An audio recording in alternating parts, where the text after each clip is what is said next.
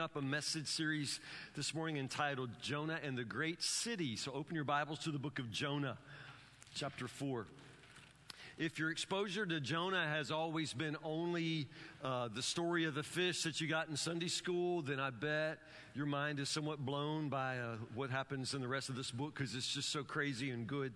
Jonah chapter 4 is amazing. This is the end of the book, and let's finish up the story today. We're going to jump right into Jonah chapter 4, verse 1. Remember what just happened in Jonah chapter 3? We had a guest last week, so I preached this 2 weeks ago. Do you remember that Jonah preached at Nineveh? And was it a success? Yes. Every man, woman, boy, and girl, every dog, chicken, pet snake was dressed in sackcloth and fasting and repentance. I mean, literally, it's beautiful revival. It was all good. One of the most amazing evangelistic crusades in all of human history. One of the greatest revivals in all of human history. And when God sees that the people of Nineveh have turned away from their wicked ways and have repented of their sins, what does God do?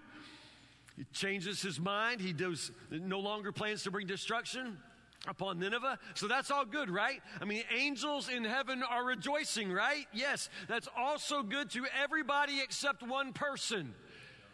Jonah. Yeah, it flies straight up his nose, y'all. Let's read it together. Jonah chapter 4, verse 1. This change of plans greatly upset Jonah, and he became very angry. So he complained to the Lord about it. Didn't I say before I left home that you would do this, Lord? That's why I ran away to Tarshish. I knew that you're a merciful and compassionate God, slow to get angry, filled with unfailing love. You're eager to turn back from destroying people. Just kill me now. Lord, I'd rather be dead than alive if what I predicted will not happen. Isn't that just a lovely prayer, you guys? Just a lovely prayer. Thank you for that, Jonah. Remember how he prayed in the belly of the whale, that beautiful prayer? Oh, Lord, I was sinking. And then now this, kill me, just kill me now. The Lord replies, I love this. The Lord here is like a therapist or like that really calm mother at Target whose kid's throwing a tantrum in the floor and she just stays calm. The Lord says, is it right for you to be angry about this? Isn't that good? Then Jonah went out to the east side of the city and made a shelter to sit under as he waited to see what would happen to the city. And the Lord God arranged for a leafy plant to grow there, and soon it spread its broad leaves over Jonah's head, shading him from the sun. This eased his discomfort, and Jonah was very grateful for the plant. Notice how quickly he needs medication. How very quickly he's happy again. Verse 7, but God also arranged for a worm. The next morning at dawn, the worm ate through the stem of the plant so that it withered away. And as the sun grew hot, God arranged for a scorching east wind to blow on Jonah. The sun beat down on his hard head until he grew faint and wished to die. Death is certainly better than living like this, he exclaimed. See what I mean? Like he is suicidal again. I mean, just that swing is amazing. Death is better. Then God said to Jonah, is it right for you to be angry because of the plant? Yes, Jonah retorted, even angry enough to die. But then the Lord said, you feel sorry about the plant, though you did nothing to put it there. It came quickly and died quickly. But Nineveh has more than 120,000 people living in spiritual darkness, not to mention all the animals. Shouldn't I feel sorry for such a great city? And that's where it ends. Man, what is this dude's problem? And what is his problem? Of all people, he should be so thrilled with what God has done, with what is happening. I mean, his message was heard and received by every single person. I mean, angels in heaven are rejoicing over all of these people that will not be destroyed. But then Jonah is mad as the devil. I don't understand that. But there are probably two things we need to remember. First off, he hates these people. He hates these people. He hates the Assyrians. And we're talking about the Assyrian Empire. The Jews hated it, the Assyrians especially. But this is an enemy nation, and Jonah hates them. Jonah mostly loves people like him. He loves Jewish people like himself. He doesn't love the world. He doesn't love other people. When Jonah was back in the king's court as the prophet of the king, and he could prophesy the destruction of people like this, he did so with happiness. And when God calls him to go and get involved, this is why he runs. He hates these people. Now, let's just stop right there. If the good news that God loves all the people you hate, causes problems for you, then you've got problems. You understand? I mean, God is not like you. God loves the world. And though you and I can be very, very discriminating as to whom we choose to love and whom we don't choose to love, understand God loves the world. He loves everybody. He loves all the people you hate. He loves all the people you have a hard time with. I mean, He loves everybody. And if that good news doesn't sound like good news to you, then I'm telling you, you've got a problem. And Jonah has that problem. He's racist. He hates those people. And so good news for Nineveh automatically sounds like bad news to Jonah. He hates those people.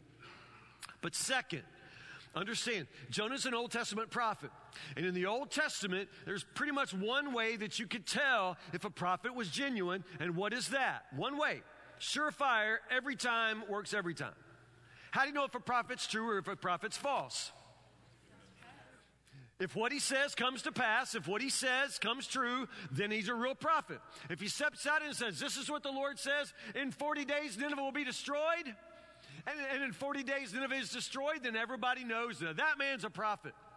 But if he steps out and says, in 40 days Nineveh will be destroyed, but meanwhile God changes his mind, that's not going to look good for him. It's not going to look good for him. He's not going to look like a true prophet. God, in His mercy and compassion, has changed his mind. But Jonah can't go take the sermon back. So Jonah is upset. This is what he says. Notice in verse 3, just kill me now, Lord. I'd rather be dead than alive if what I predicted will not happen. This looks bad for him. Looks bad for him. So understand, Jonah's happiness is always connected to Jonah getting Jonah's way. And when Jonah doesn't get his way, then understand, Jonah can't be happy. So Jonah is mad, and Jonah takes it to the Lord. As I said, early on when he prayed in the belly of the whale, man, his prayer was beautiful. I mean, it's beautiful. But now this is just nasty, ugly praying. I mean, I agree that if this is how you feel, this is how you pray. But understand Jonah now. Everything's backwards about this prayer. Didn't I say before I left home, you do this, Lord? Do what? Like forgive people. That's why I ran away. I knew that you're a merciful and compassionate God, slow to get angry, filled with unfailing love. I mean, he's saying it like these are bad things. You're eager to turn away back from destroying people, so just kill me now. I mean, like everything he says is like he's literally quoting Scripture. That's from the book of Exodus, that God is a God, merciful and compassionate, slow to get angry, filled with unfailing love. I mean, that's straight out of the Old Testament. He's quoting Scripture at God, but when he says it, he's trying to make it sound like something bad. You're a God all full of love. I knew you'd be full of love. I should have stayed at home. Kill me. Just kill me. If you weren't so slow in killing people, you'd kill me. It's like this lady I was talking to one day who was talking about this other lady. And she said, I can't stand her. She's so nice all the time. She's all the time being happy and smiling. I can't stand her. It's just like, I mean, typically in the world we live in, happiness and smiling and niceness to everybody, that's a good thing, right? But when she said it, it's like, whoo, And when Jonah says this, should have stayed at home. I knew you'd be forgiven. I knew you'd forgive them. All full of mercy and compassion, slow to kill people, just kill me. I should have stayed at home. Isn't that just amazing how backwards he is now, how sideways he is? God is amazing. The Lord replies. Now understand, if at any moment God asks a question, this is the Harris Rule of Biblical Interpretation. If in reading Scripture you run across a question that God asks, God doesn't ask questions because there's something He doesn't know. Understand? It's a Harris Rule of Biblical Interpretation right there. When God asks a question, it's not because there's something He doesn't know. So God just simply says, is it right for you to be angry about this? So calm. Is it right for you to be angry, Jonah? You ever been angry at God? You ever been mad at God? As pastor, I guess it's one of the things I hear most often. And I understand, we get angry at God. We all get mad at God at some point. And if I had been through what some of you have been through, I'm sure I'd be, triple angry. I mean, I understand that. feeling of being angry at God. However, just to make this simple for you, let me just say one thing. Whenever you find yourself in disagreement with God, it will help you to remember that He's never wrong. He's never wrong. And I'm just telling you this will help you, because when you remember that, then it's easier to get to a resolution of the problem when you begin to understand where the problem is. And the problem's never going to be that God doesn't understand or that God has done something that was not good. I mean, understand, God is never going to be wrong. So when you find yourself angry with God, when you find yourself sideways with God, you need to understand it's never going to be God who needs to align Himself with you. It's always going to be you that needs to realign yourself with God. So Jonah is mad at God, mad as he can be. I mean, just kill me. He says, just kill me. He is absolutely that angry. It is not God. It's not God who is wrong here, but Jonah is not about to recognize that, because Jonah would rather be dead than wrong. You understand? So the Lord replies, is it right for you to be angry about this? Jonah goes out to the east side of the city. No, watch this. Jonah now doesn't answer God's question. Jonah is no longer speaking with God. He's angry, right? So he goes off. He finds a place up on a hill where he just sits back and he wants to watch the city. What's he watching for? Destruction. Yeah, he still wants destruction. Like just maybe a meteorite will fall out of the sky and destroy him. Maybe a volcano will blow. But he's just hoping, somehow, some way that these people still get. Remember, he hates these people. He hates these people. And he really wants to see it all destroyed. And he's mad at God besides. So Jonah goes off, stomps off like a toddler to pout. He finds a place up on the hill where he can see just in case they get destroyed. And there he lays. Now understand, Jonah's no longer talking to God. He's not on speaking terms. He's mad at God. But God still loves Jonah. And God's not finished with Jonah. And God's going to work in Jonah's life. God loves to use Jonah, work through Jonah, but God's still working in Jonah too.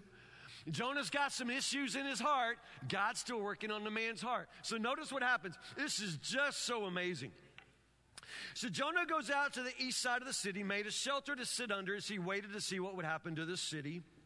And the Lord God, verse 6, the Lord God arranged for a leafy plant to grow there. Now, arranged is the word I want to call your attention to. It's one of the most important words in the book of Jonah. It's the same word used back when it says, and the Lord God, verse 17, chapter 1, arranged for a great fish to swallow Jonah.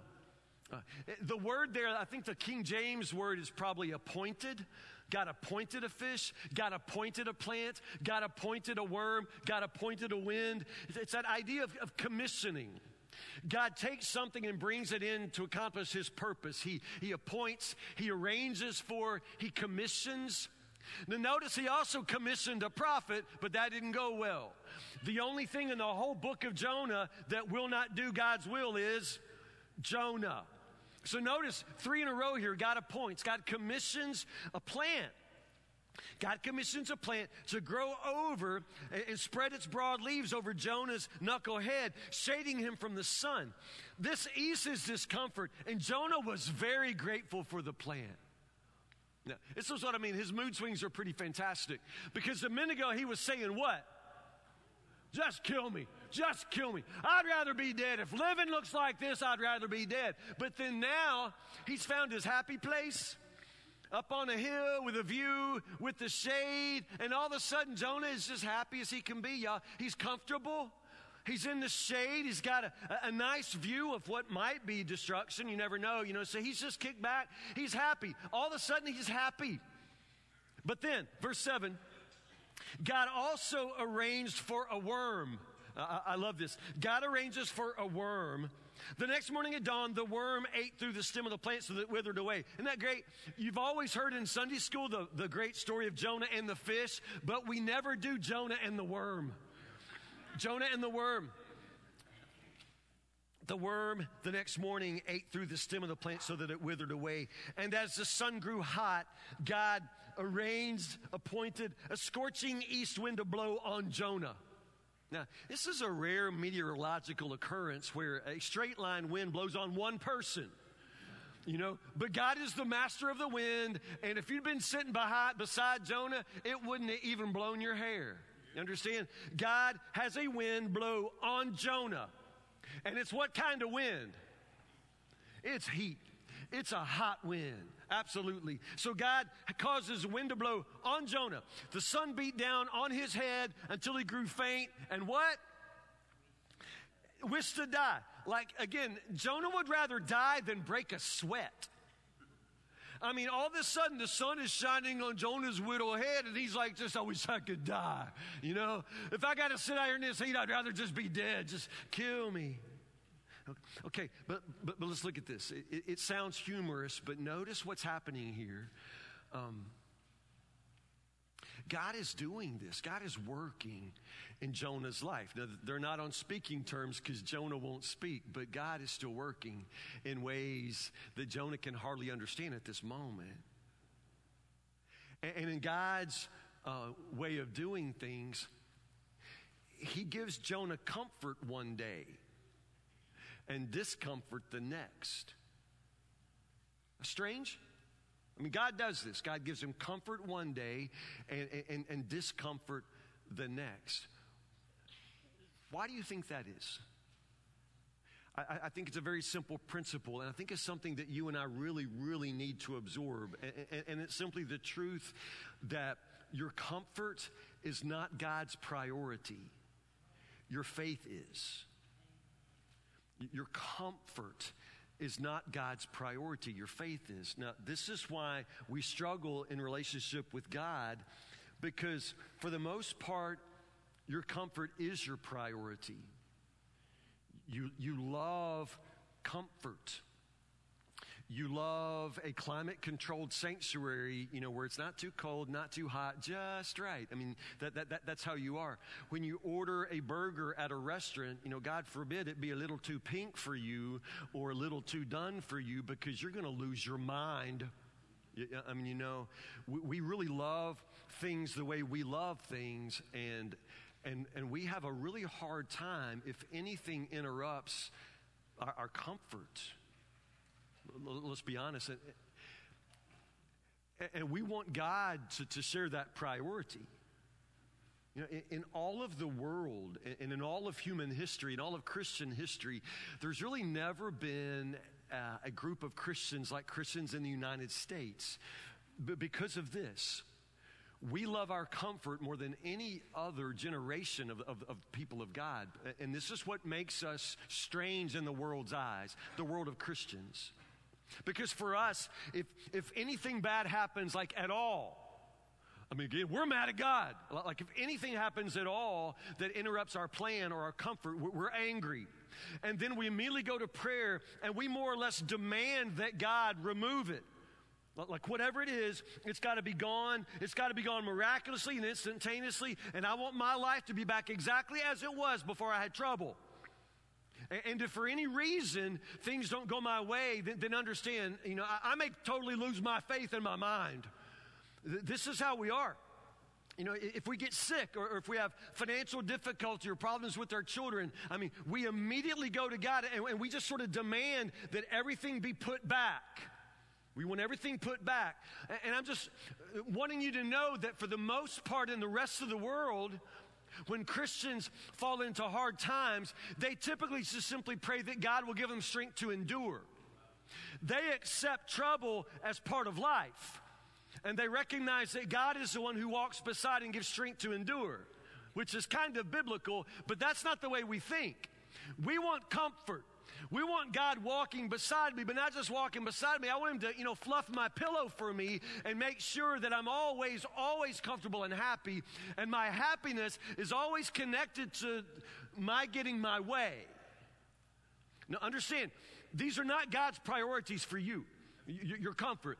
Jesus said plainly, in this world, you will have trouble. You will have trouble. And so when you have trouble, it doesn't mean God has singled you out and he is now blowing up your life. You know, no. It's just that's how life is. It's full of trouble.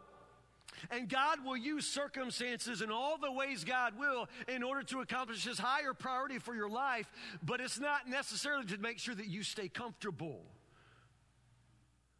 So understand, your comfort is not God's priority, your faith is. At all times and in every circumstance, what God is doing is not trying to restore your comfort, but rather to strengthen your faith, to build your faith. Because God knows that without faith, it is impossible for you to know Him, to please Him. I mean, it's just plain. Faith is our means of relationship with God. So what is faith? Let's go back to basics. What is it? Well, in the Old Testament with Abraham, it was friendship with God. Abraham walked with God. They walked as friend with friend. It's a friendship. It's a relationship with God.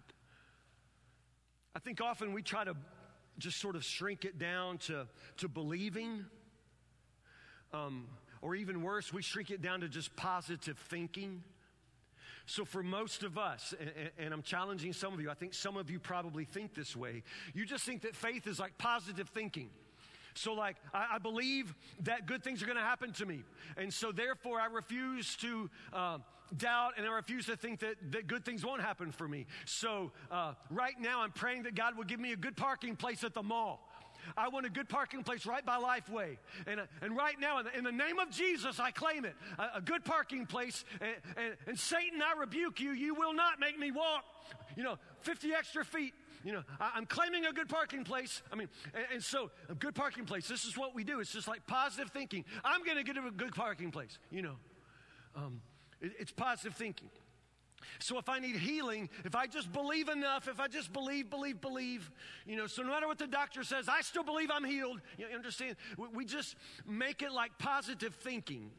Or I would say magical thinking. It's like magical. Like as long as I only think happy thoughts and I don't allow any negative thoughts in, then that's faith. But I'm telling you, that's not in any way, shape, or form what the Bible calls faith. It's not positive thinking. Or even positive confession, as some say. That's not what faith is. Scripture says Abraham believed God. Abraham, because of his faith, was justified. And what did that faith look like in his life? Well, when God said, Abraham, I want you to leave your country and go to the land that I will show you, what did Abraham do? He left the country that he knew and he went to the land that God would show him. So basically, I would say it this way. Faith is seeking after God with your actions and behavior. Now, it's certainly believing in God. I'm not saying that it's not. But because of your belief, then you begin to live differently. You act differently. You obey Him. Jonah clearly believes God, but he won't obey God. You understand? It's a faith problem. Because faith isn't just affecting the thoughts that you think. Faith affects the way you live your life.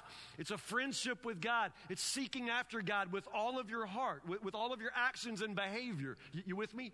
So when Abraham believes God, he answers God's call with his feet, not just his head.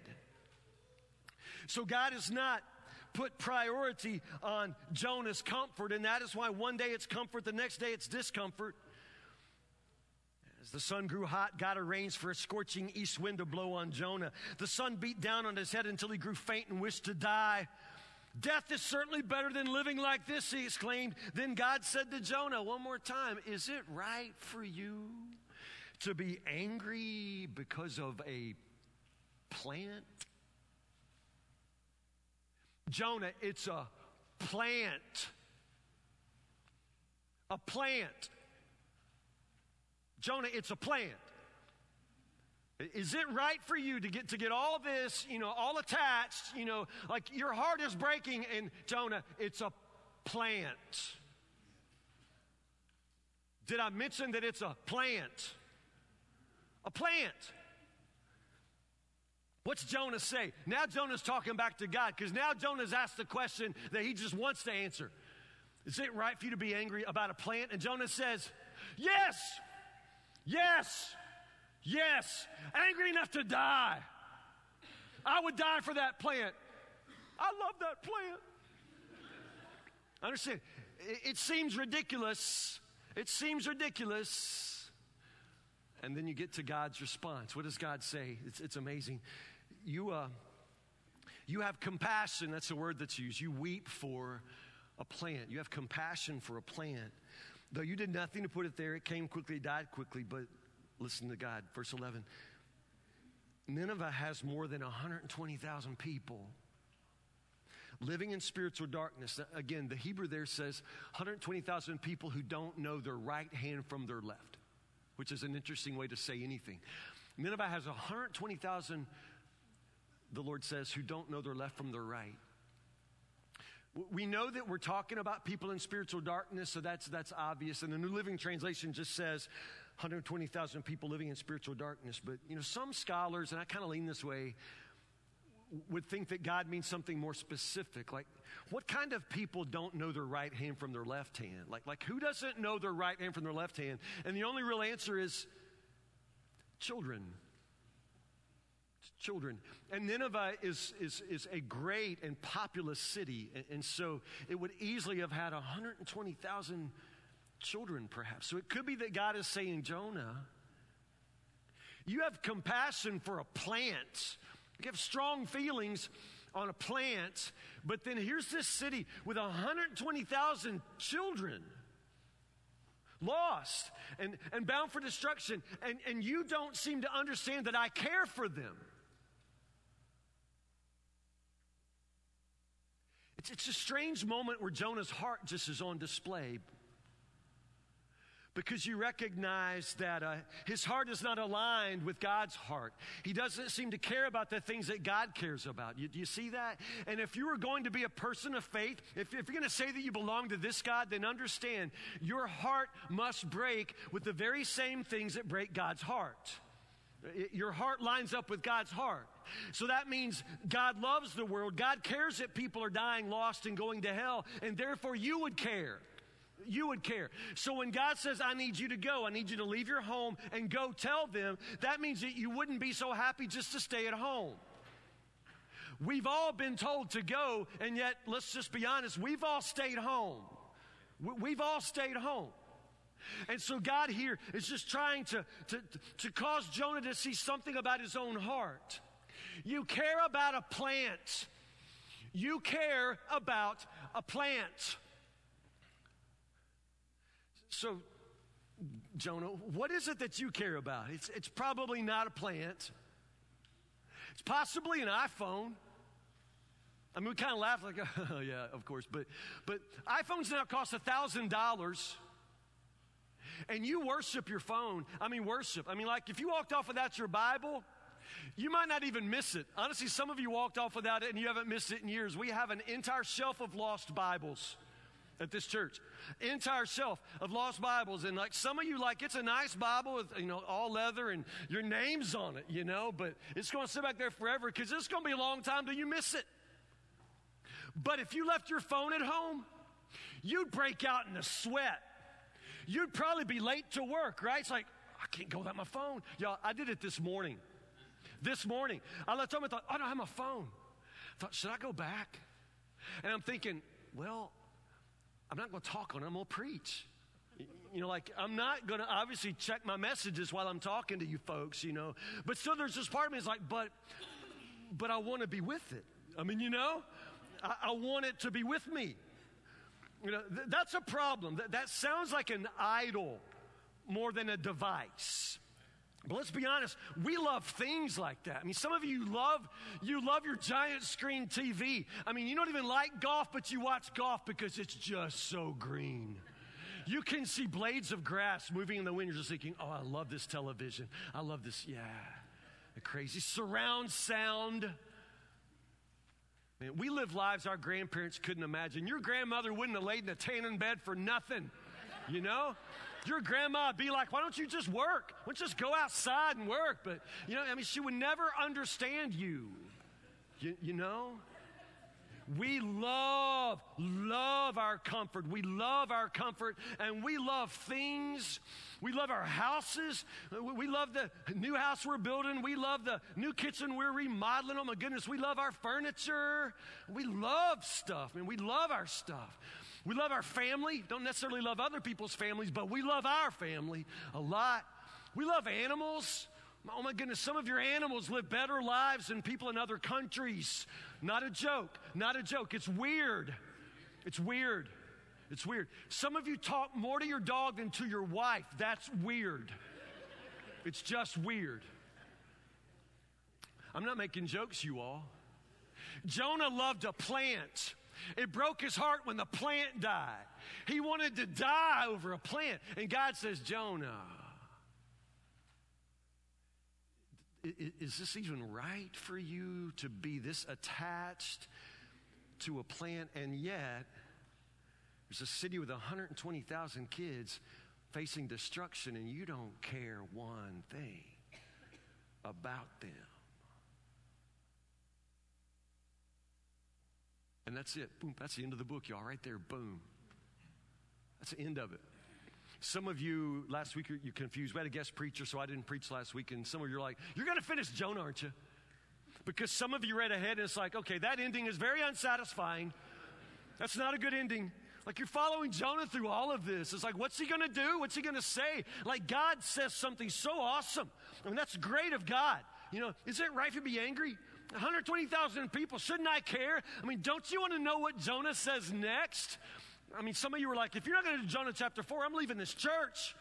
You got to tell me what happens in Jonah chapter 4. I'm telling you, that's where it ends. Right there.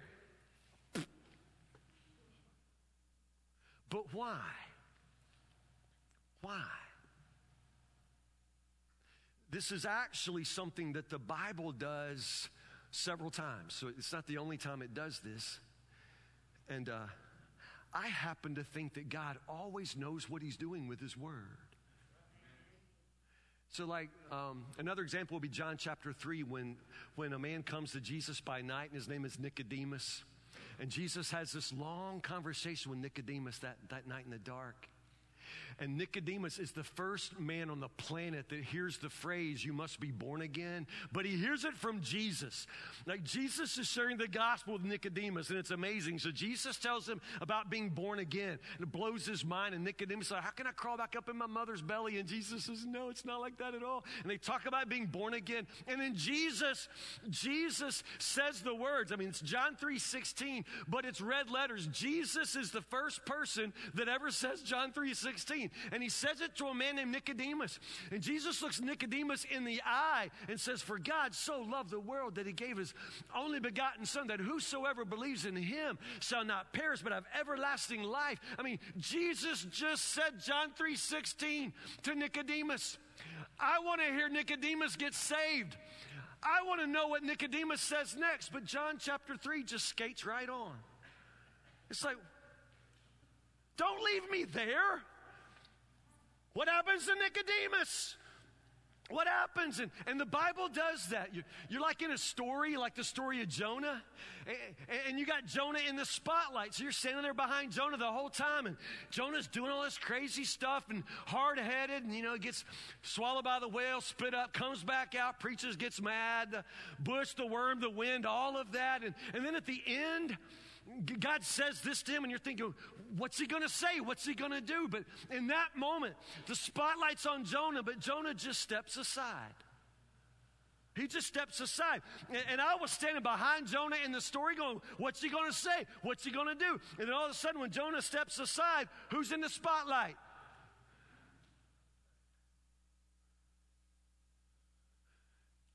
All of Jesus' parables work that way.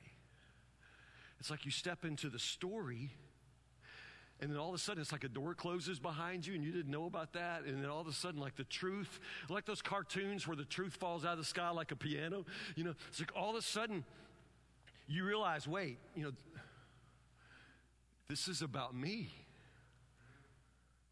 You want to know why we don't really get to the end of Jonah's story? Because maybe it's not Jonah's story we're telling. Maybe it's you. Maybe it's you that God tapped on the shoulder and you decided to run.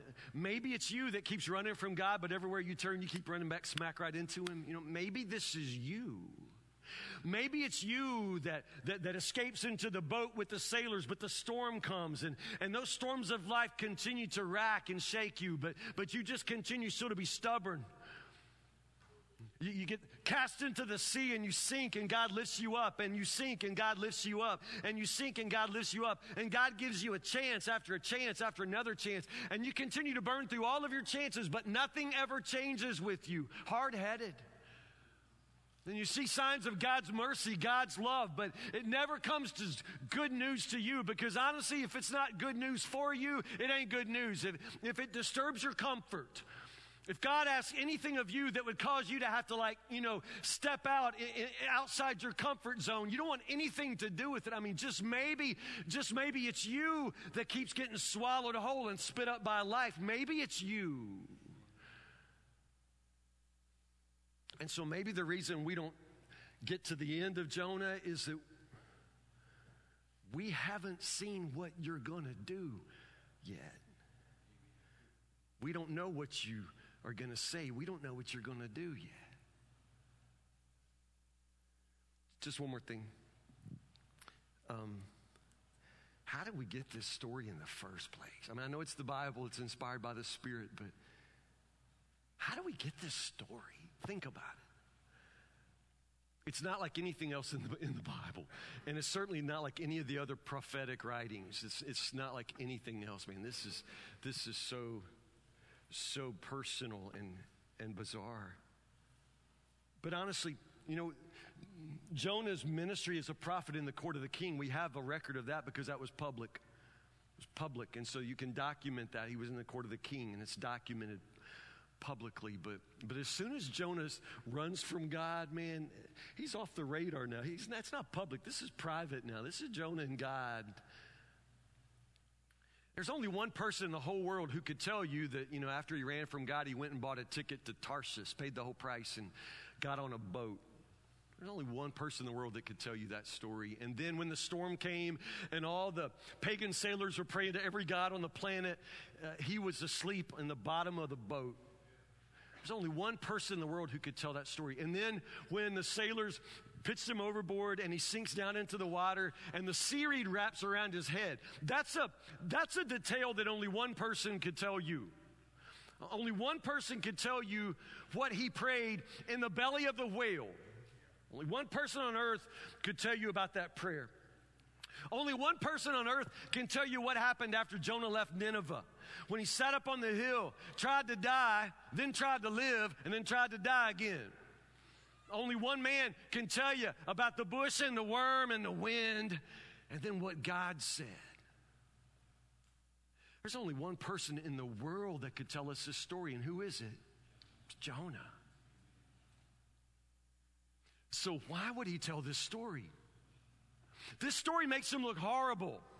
I mean, if you're telling a story about yourself, maybe not throw in the part about how you hated most everybody. Maybe throw out the part, if you're trying to be a prophet of God, throw out the part about where you rub it in God's face that he's merciful and compassionate. None of this makes him look good. Throw out the part where you throw the little pity party, the little tantrum, and try to die on us. I mean, why would he include all of that? Why does he include all of these parts of the story that make him look despicable? Why would Jonah tell a story like this at all? Well, I have grown up in church. I've grown up around people who have experienced the power of Jesus to change a heart. And so I've heard stories like this all my life. In church, we call them testimonies. And when you tell your testimony, very often you say, this is what I was like. This is the man I used to be. And you're honest about that because you want people to understand that this is what I used to be, so that you can be able to say, but this is what God has done in me. And this is who I am now. I think the only reason Jonah would have ever told this story later is so he could say, this is who I used to be. This is what God has done for me. This is who I am now. So let's make no mistake.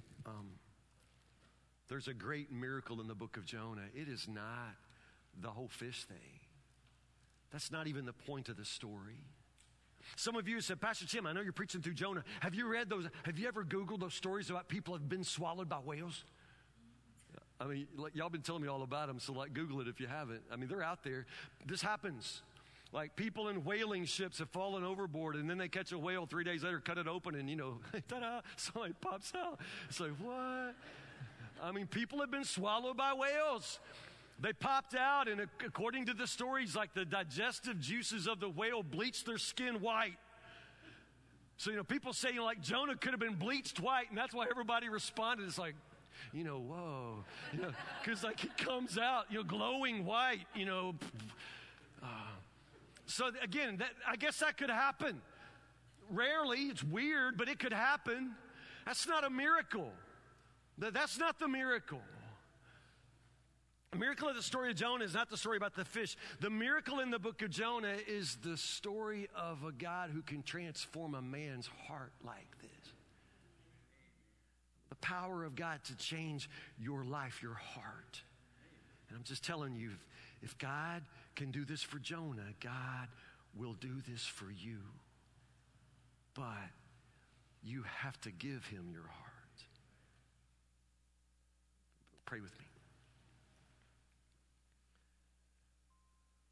Oh God, some of us are hard-hearted, hard-headed people. And God, we claim to have faith and we claim to follow you, Lord, but the truth is we mostly follow after whatever it is that's going to give us the most comfort in our lives, Lord. We love money. We just love getting our way. We love being thought well by other people. We love a job that pays us well, that doesn't make us work very hard, Lord. We love a place in the shade.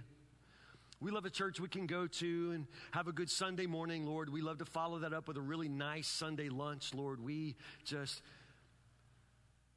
honestly love ourselves a whole lot more than we love you, and certainly more than we love the world, God. But we know that you want something different for us, that you have a different purpose for us, that our comfort, our staying at home, having a nice life, Lord, that's not why Jesus came and died.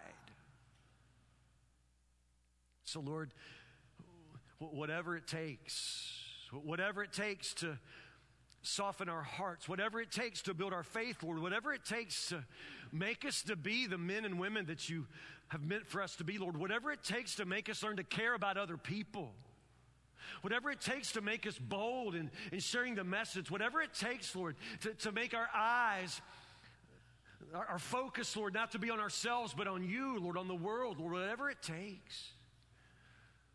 Whatever it takes, Lord, we just want to place our lives in your hand, Lord. Whatever it takes to make women and men of faith and obedience out of us, Lord, then let it be. Lord, we want everything that you want for us. And by our stubbornness and our disobedience and our complacency, Lord, we have missed so much of what you intended for us to have, Lord. Let the future be very, very different from the past, or let us not be the person we are today, tomorrow. Lord, you and you alone can change us. By the power that brought Jesus back from the grave, you can bring a new man out of this old man, me. So, Lord, by your power, by your mercy, change our hearts. Change our hearts, Lord, and give us grace today to give you our whole heart. Pray these things in the name of Jesus. Amen.